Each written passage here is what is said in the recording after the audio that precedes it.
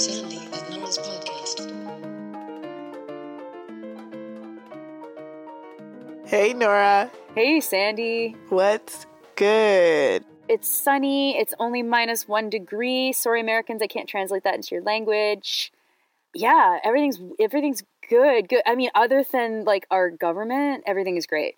I mean, it is also sunny out here. I think I beat you on that.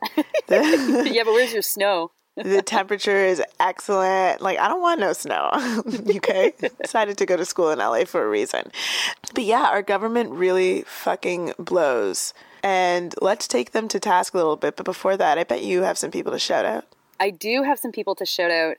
I want to say thank you so much to Jonathan, to Paris, Matthias. It's in French I would say Matthias, but it's probably Matthias. Sorry for that to your name.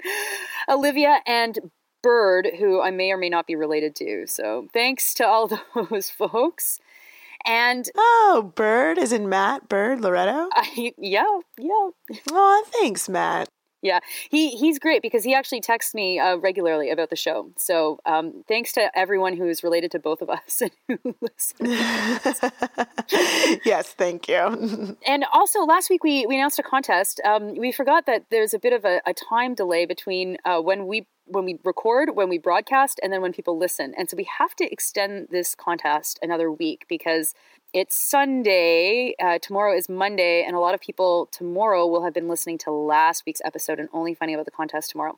So next Sunday, we will draw the names from our competition out of a hat or whatever I come up with. And Sandy, what do they win and what do they have to do to enter? They will win their own copy of Until We Are Free, which is a book that I helped to co-edit with my wonderful co-editors, Rodney DeVerlis and Cyrus Marcus Ware. It is a collection of essays and art about Blackness in Canada. And to enter, we need you to send us an email including 2 very important things. Well, 3.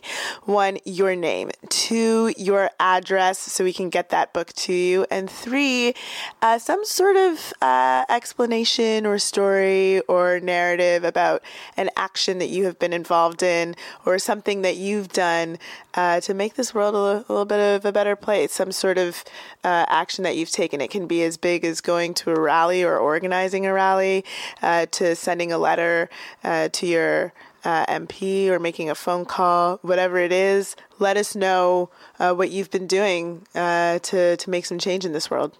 Yeah, and we will draw.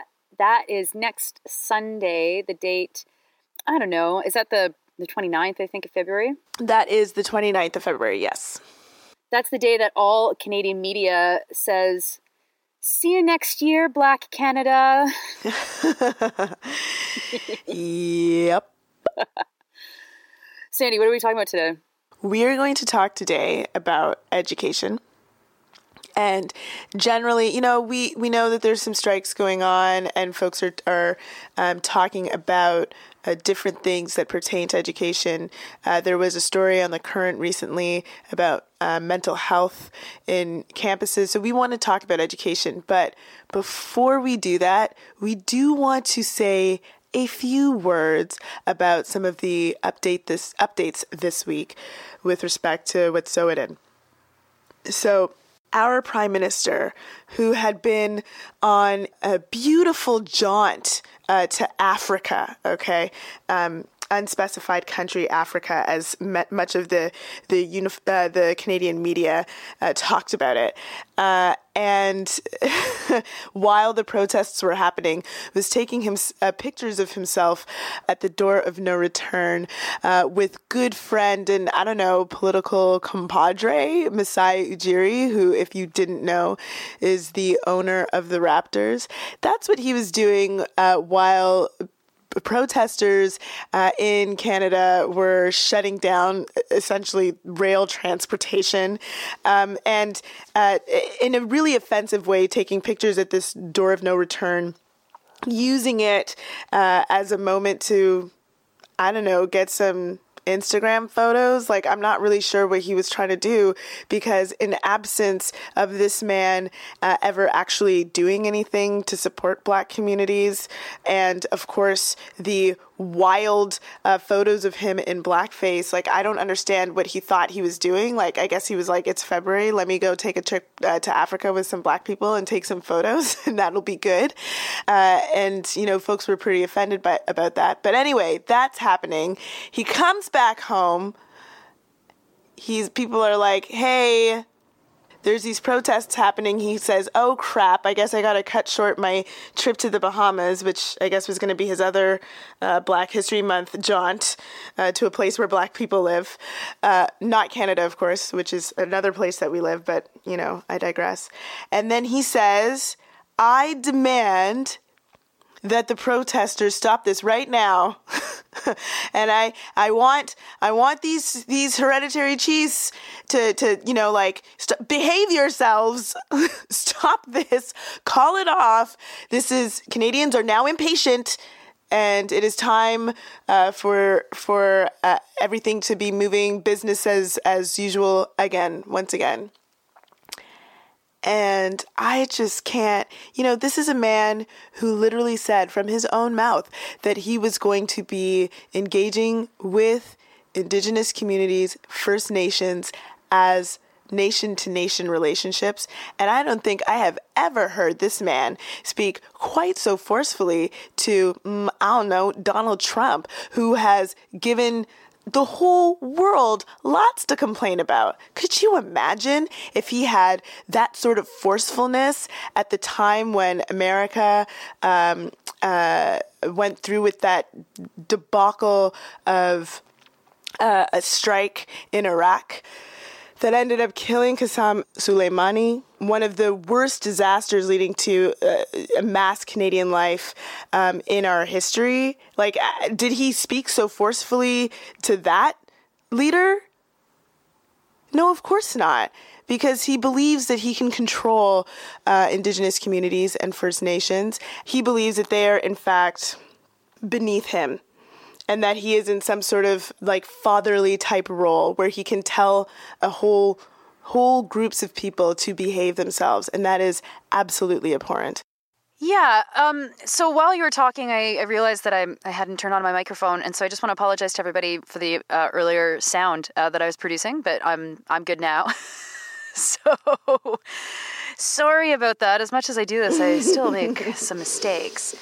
Yeah, I think that the most annoying thing about Trudeau's approach to all of this is not just that he was outside of the country and then shows up and is like, that is enough, and being all like strong talking, like serious guy. But the line that he has fed the media and journalists, and they have gone with it as if it's true, is that Trudeau has done everything. And now is the time for the blockades to come down because he has tried everything. And I heard it yesterday on the news. I heard it this morning on the news. I heard it this morning on the House. Chris Hall said it several times. And I've never heard any journalists detail for me what doing everything is. Like, so did he travel to Wet'suwet'en? No. Mm-hmm. Did he meet with the hereditary chief leadership? No. Has he even met with the band council chief leadership? No. Has he, I don't know, has he done fucking anything? Like, we know that the police were called in. They're probably the BC RCMP, so maybe that has something more to do with, well, it does have more to do with the Premier of British Columbia, John Horgan. What in the fuck did Trudeau do? What has he done? He certainly hasn't insisted that via, when they were canceling all of their passenger rail, that they find other ways to transport their passengers. No, he let Via Rail just go, fuck it, sorry everybody, you have to find your own way. We're not even going to have shuttle buses, which he could have forced them to do that. He could have come cut his trip home shorter, sooner. Cut his trip short, yeah. Cut his trip short, my God. And so all we have is that he has said that he's done everything he can, and journalists are like, oh yeah, he's done everything he can. It's really such a good example of how distorted the coverage of this issue has been. And, you know, the protests have cut to the heart of our economy. Like, stopping rail in Canada stops the flow of a lot of goods that people need. A lot of people need those goods to make a lot of money. So there's that whole set of the population that's super pissed right now. But no, what the Liberals haven't done everything. Maybe even we could say they haven't actually done anything. And I think that the Liberals are going to say what they're going to say. That's politics. And so fuck every single journalist that hasn't been able to actually say, whoa, Bill Blair, have you really done anything here? Have you done anything at fucking all? The other thing, I know that we're going to move to education really soon. The other thing I want to highlight for people is to pay really close attention to the rhetoric around critical infrastructure in all of this. We've got Erin O'Toole, who's running for the Conservatives, who might win because he's not like Peter MacKay is a very fucking stupid man, and I'm not sure that the Conservatives, whatever, the blue Liberals, want someone like Peter MacKay at the head. They actually do require someone who can think on his own. And so Erin O'Toole is someone that we should be taking seriously as potentially leading the Conservative Party. And he was saying that he wants to criminalize people tampering with critical infrastructure. And people were reporting on it. People were commenting on it, saying, "Oh, you know, that's where the Conservatives are. They want to criminalize this like in a major way. So it's already illegal to tamper with probably private property, but critical infrastructure like rail would be enough to, I don't know, get you. They probably want to bring back the death penalty, right? So we can imagine whatever kind of levels of. That was all kind of a joke, but anyway." What you have to keep in mind if you are new to paying attention to this stuff is that Stephen Harper already he considered it terrorism if you were attacking critical infrastructure in this country. And I believe the maximum sentence for that was a life sentence. And so what exactly do the Conservatives want to do that would be even more than what Stephen Harper did, which the Liberals didn't undo? So... Liberals, there's still time. They could, yeah, that would be nice. And then we've got Peter MacKay that's applauding vigilante justice. So things are really, really bad. We'll probably maybe next week talk a bit more about how things have moved on this. But everyone should be paying attention to the rhetoric that all sides are using, and do not forget that Bill Blair is playing a critical role in this, in their infrastructure. No, in their. I'm going to say critical again, critical response team or whatever the fuck that Trudeau put together. And Bill Blair is famous for many things. Sandy, what was your favorite Bill Blair moment? I mean, I got to mention Tavis, which was such a disastrous, or perhaps depending what position you stand in, very successful program that fucking Bill Blair ran in Toronto when he was police chief that just criminalized and brutalized Black communities and communities of color in the city of Toronto, and was just a really disgusting anti-Black program that he put in place. And so I have no faith that him being on this file will lead to anything good. He's into a type of tough approach to criminal justice that just means that he's interested in criminalizing as many people as possible to create the smoothest way through for him. Yeah, I want to just mention my favorite Bill Blair moment, which was the G20. That motherfucker oversaw the mass arrest of, there's mass arrest. There's only 1,200 people arrested, almost all who were released without charge. And the folks who were charged and then convicted, it was trumped up. And yeah, I mean, we need to be listening very, very closely to how the Liberals are responding to this and how their idea of reconciliation is apparently clearing the land so that corporations can make money. Where have we heard that before? The beginning of Canada. Forever. History repeating itself always, or maybe history never ended. I don't know. History has not ended yet. Education. Oh, man. There's got to be a more elegant transition to that. I mean, you could sing a song.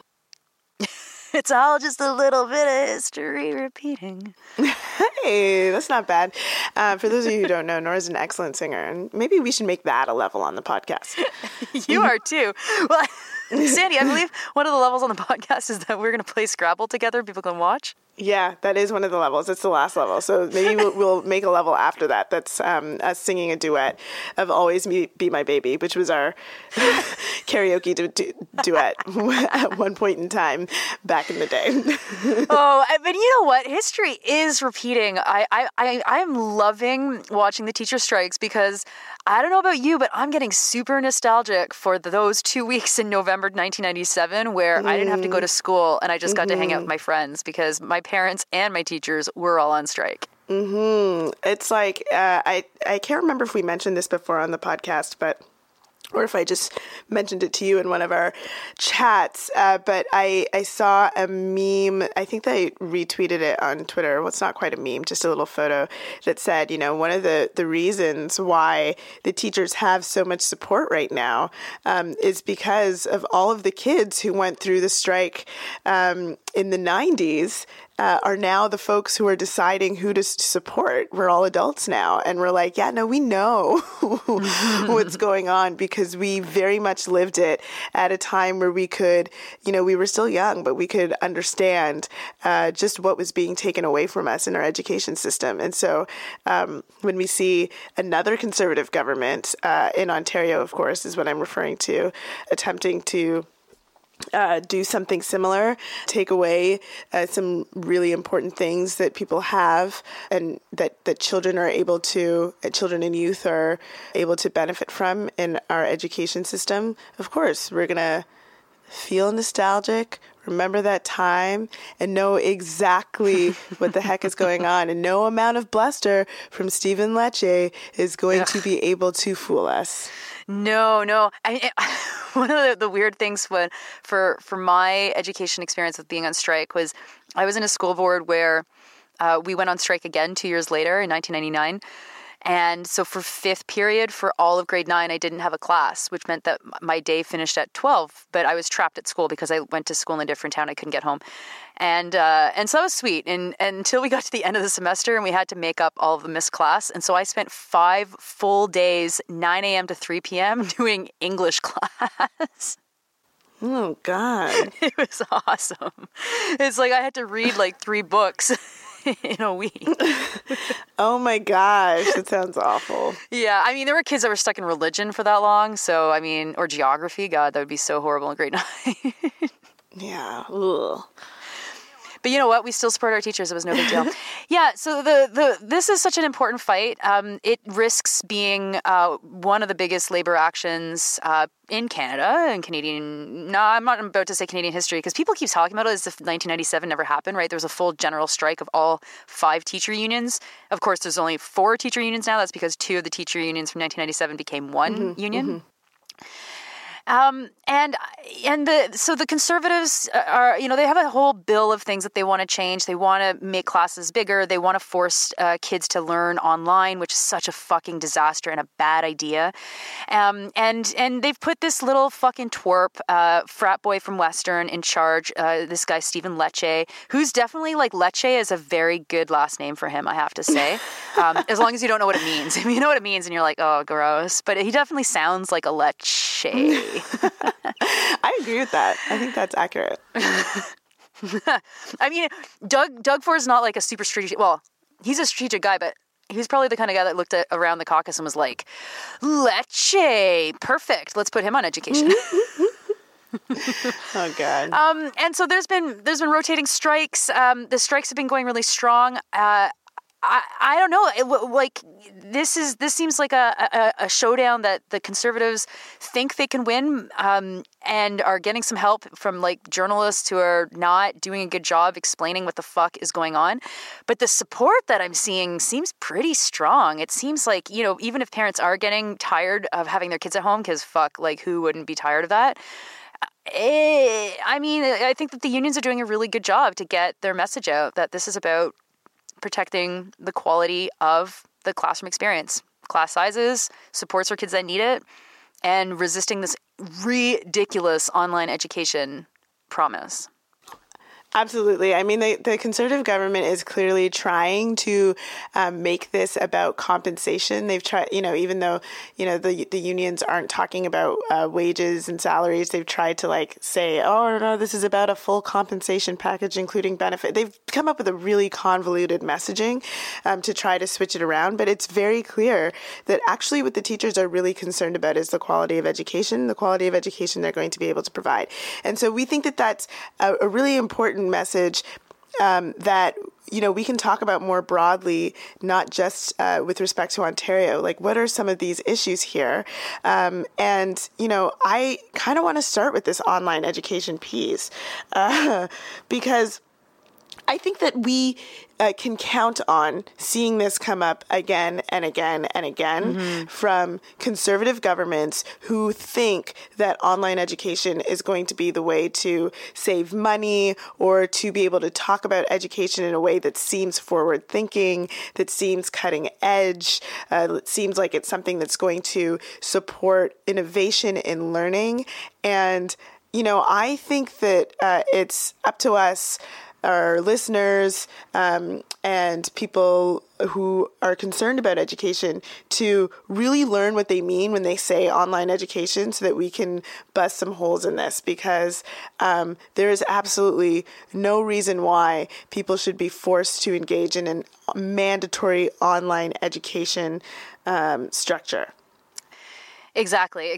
Sorry, I just saw Glenn Murray tweeting, who some folks will remember as being a minister of universities and colleges in Ontario, who had a harebrained scheme that he tried to push through too.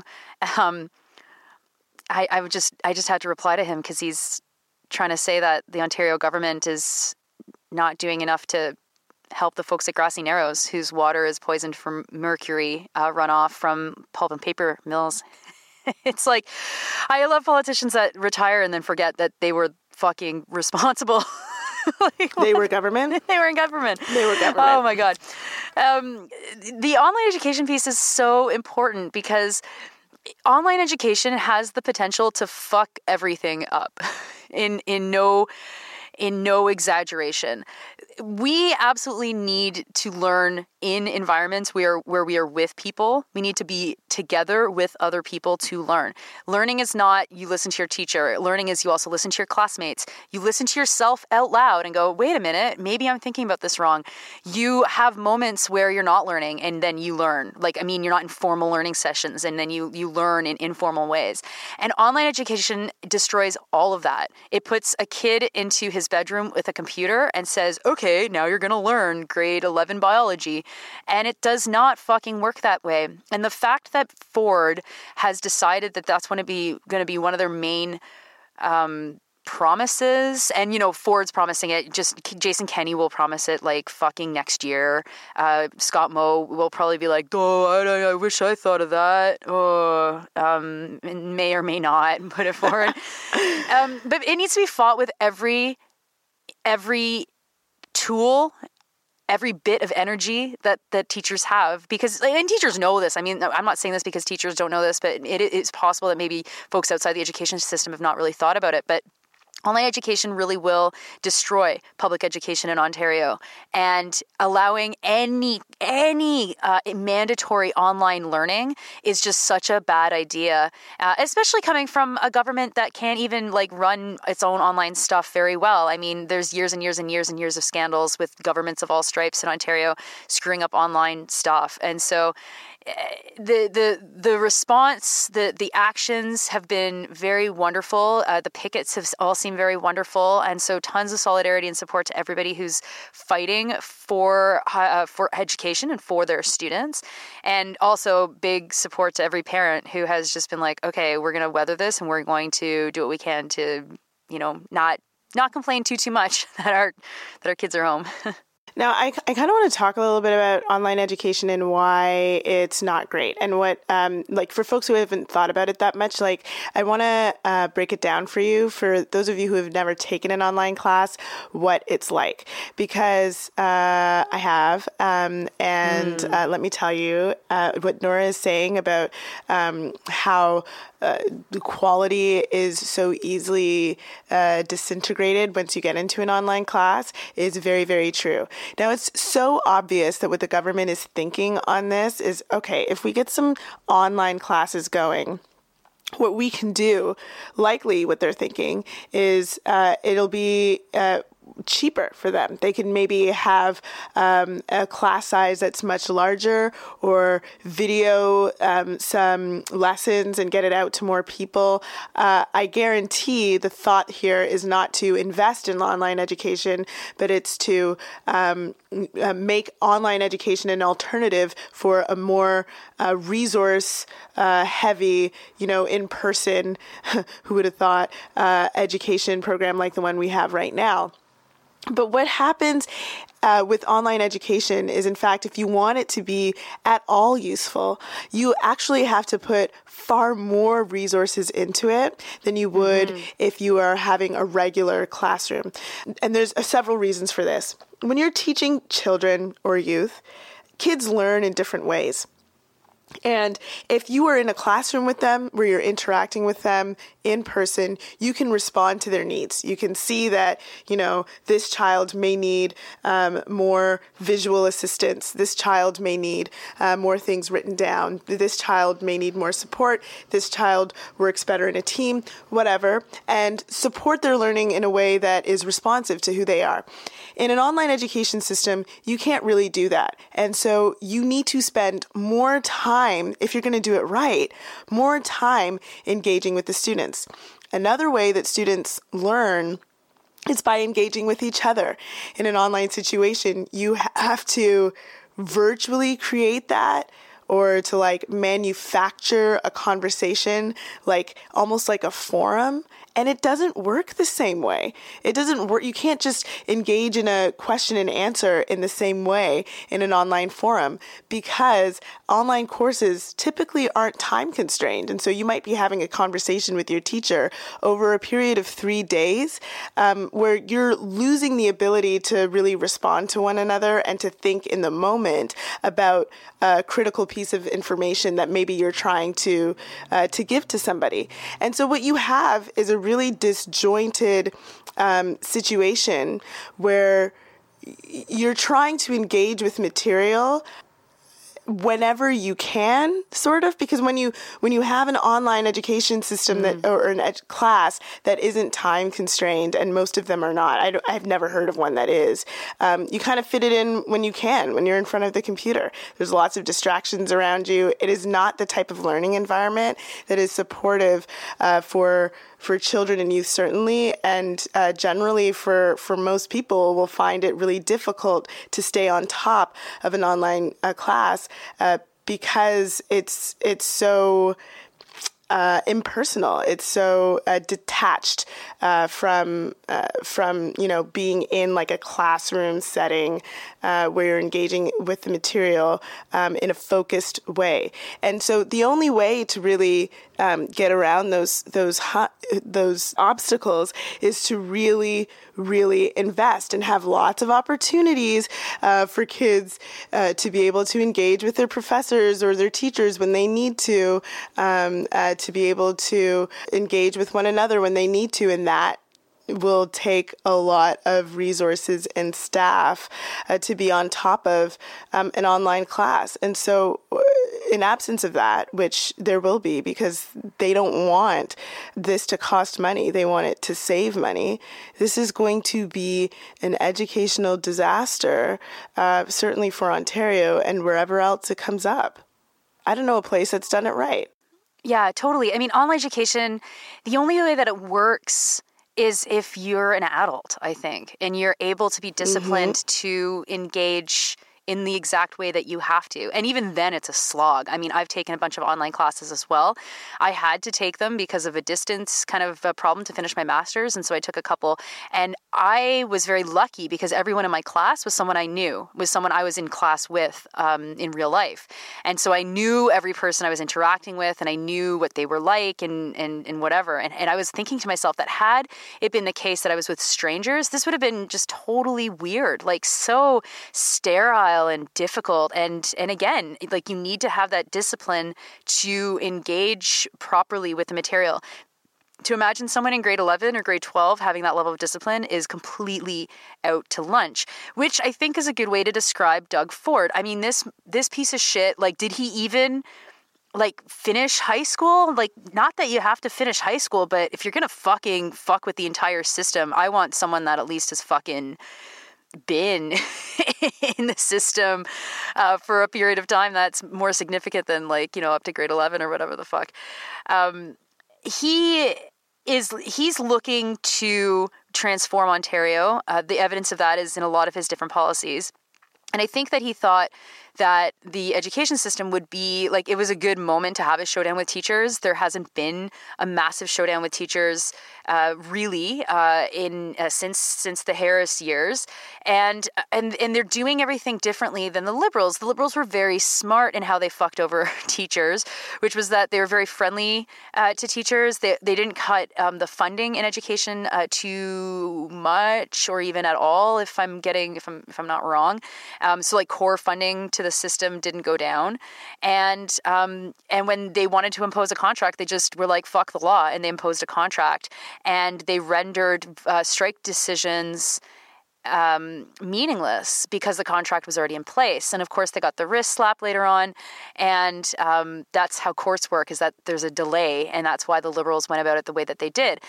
Ford is just like, you know what? Like, fuck it. It's going to be take it or leave it. And they want to use our kids as pawns. They can use our kids as pawns. And it's like, well, you're doing that, actually, Doug. That's what you're doing.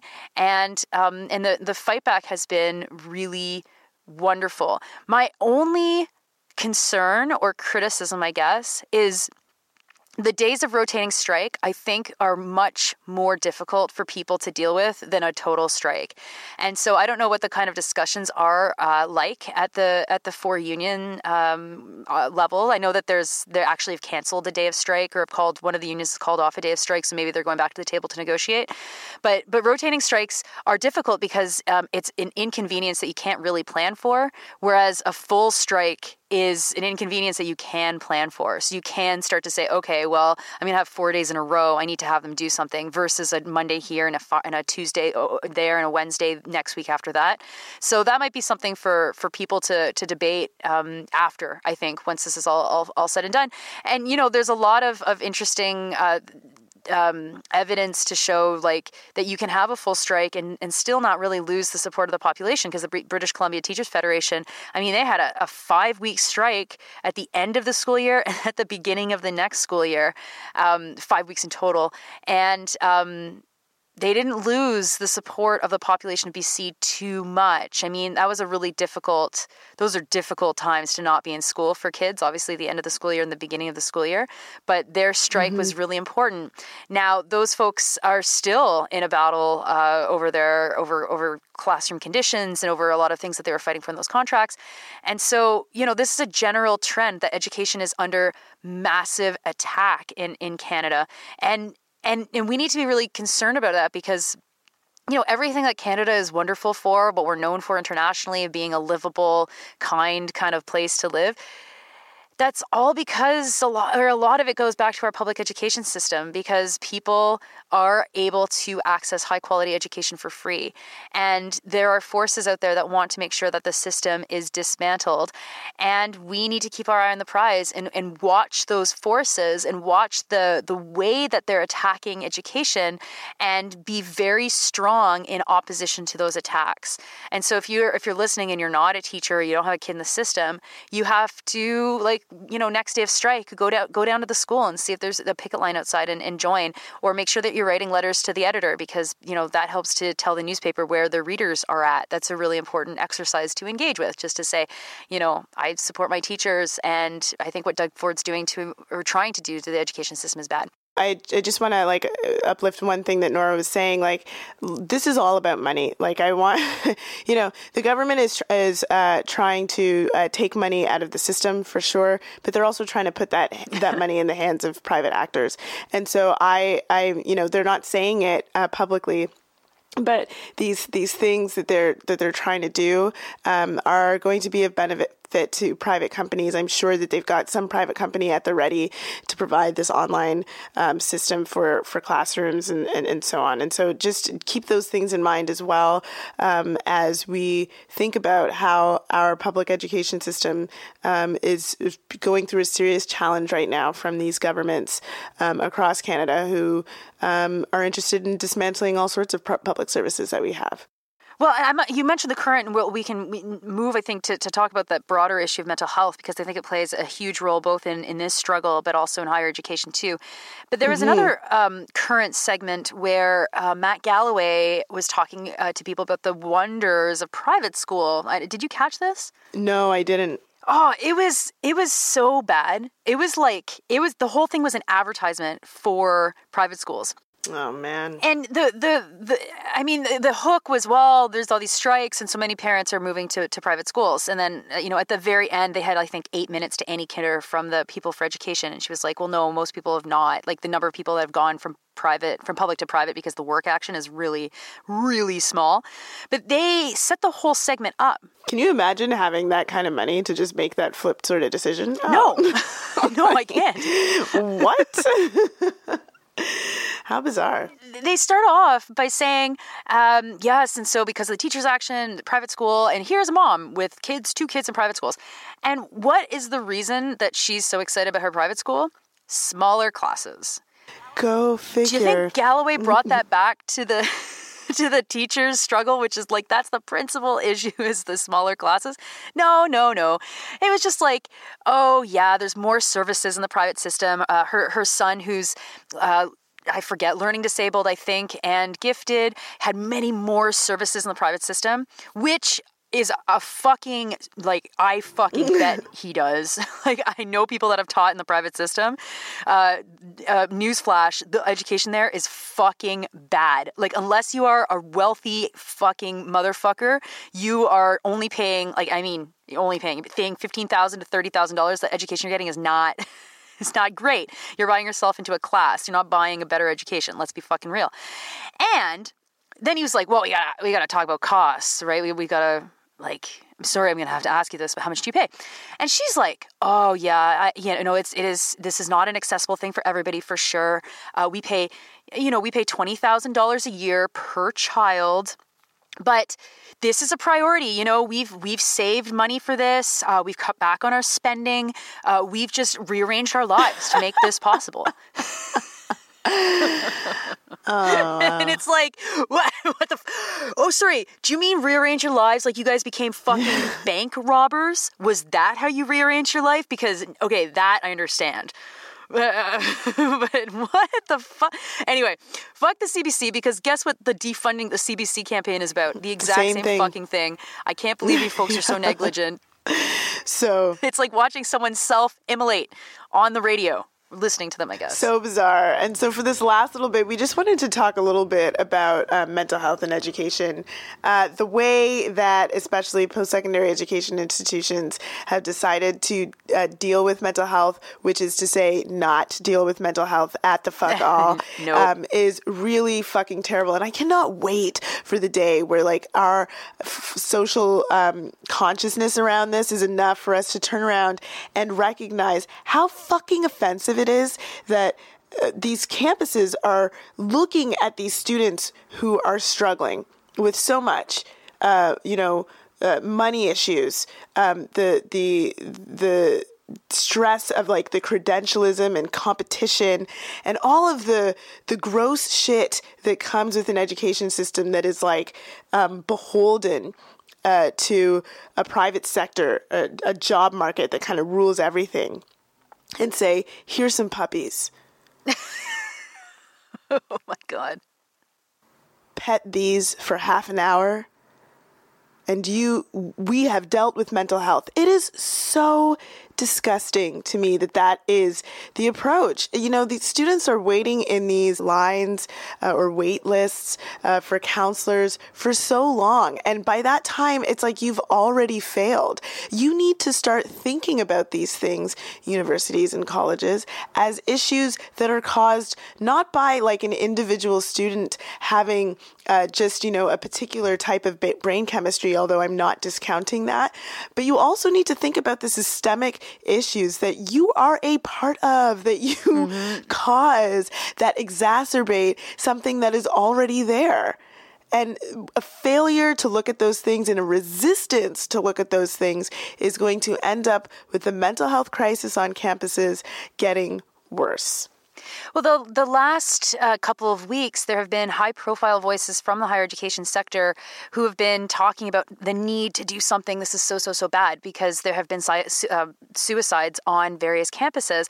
It was the president of the University of Ottawa, where there have been several suicides on campus, and the president of the University of British Columbia, who has himself experienced poor mental health over the course of his life and has had a couple of suicide attempts. And, they're like, yeah, we're really concerned about our students. This is really important to us, blah, blah, blah.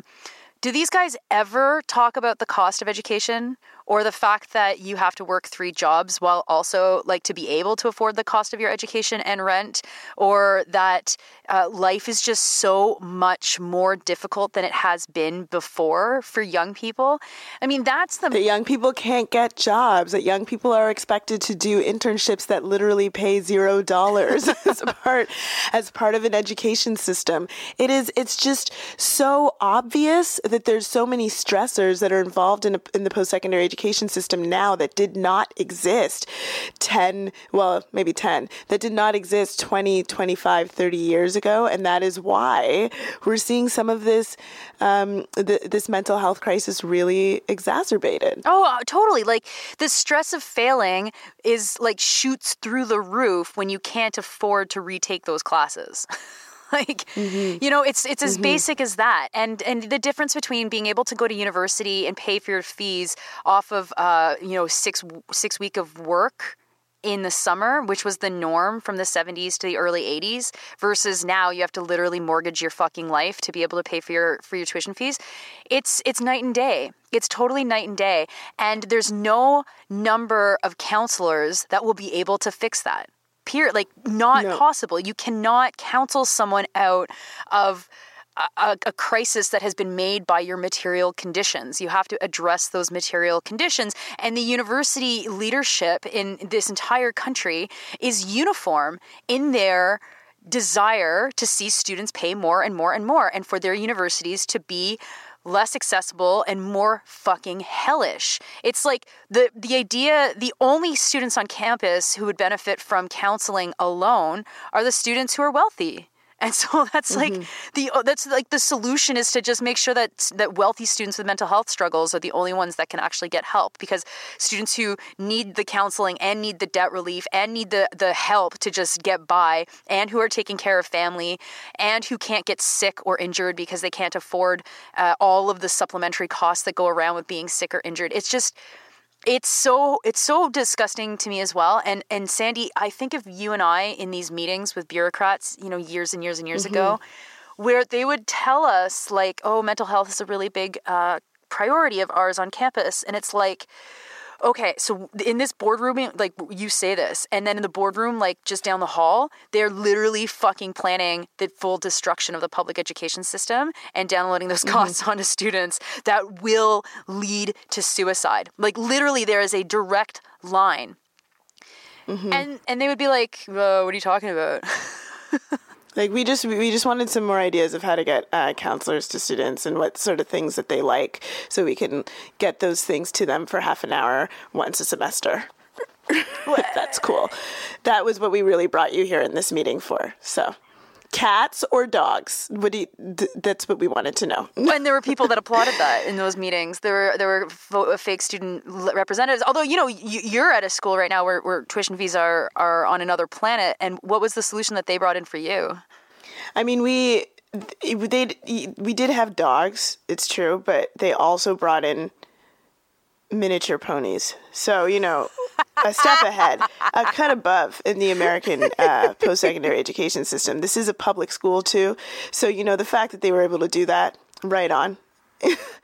Miniature Amazing. fucking ponies. It's just so offensive. It's like, come on. Can we get real here? And to bring it back to quality of education, it's like, how can you absorb your education, the thing that maybe you're there for, the thing that you could be passionate about in life, the thing that you could be destined to do, if you are so worried about the way that the whole education system is structured, like destroying you? It doesn't work. It doesn't work that way. And so, for all of these university and college administrators, like, God, I just wish that you all were so like devoted to education that you would say that this is not okay to the provinces and say, we need you to invest more. We need tuition to go down. We're refusing to make tuition go up anymore. And in fact, we're going to reduce tuition and you guys will just have to respond to it. Because you know what? As administrators, you all have a lot of power. And I'm just so frustrated by everybody looking at this problem. And whenever there's some sort of discussion about it, being like, God, what are we going to do? This generation, man, mental health. There's nothing we can do about that. Oh, well, it's like, you guys, you all have the power to do something about it. They're just spending too much time on the computer. Yeah, they're spending too much time on the computer. They don't know how to interact with people. They need to get outside. They need to interact with pets and blah, blah, blah, blah, blah. It's like, no, it's your fault. Mm-hmm. You have the power. Yeah, and that's why I think that the strike is so important, because that is the workers doing something about it.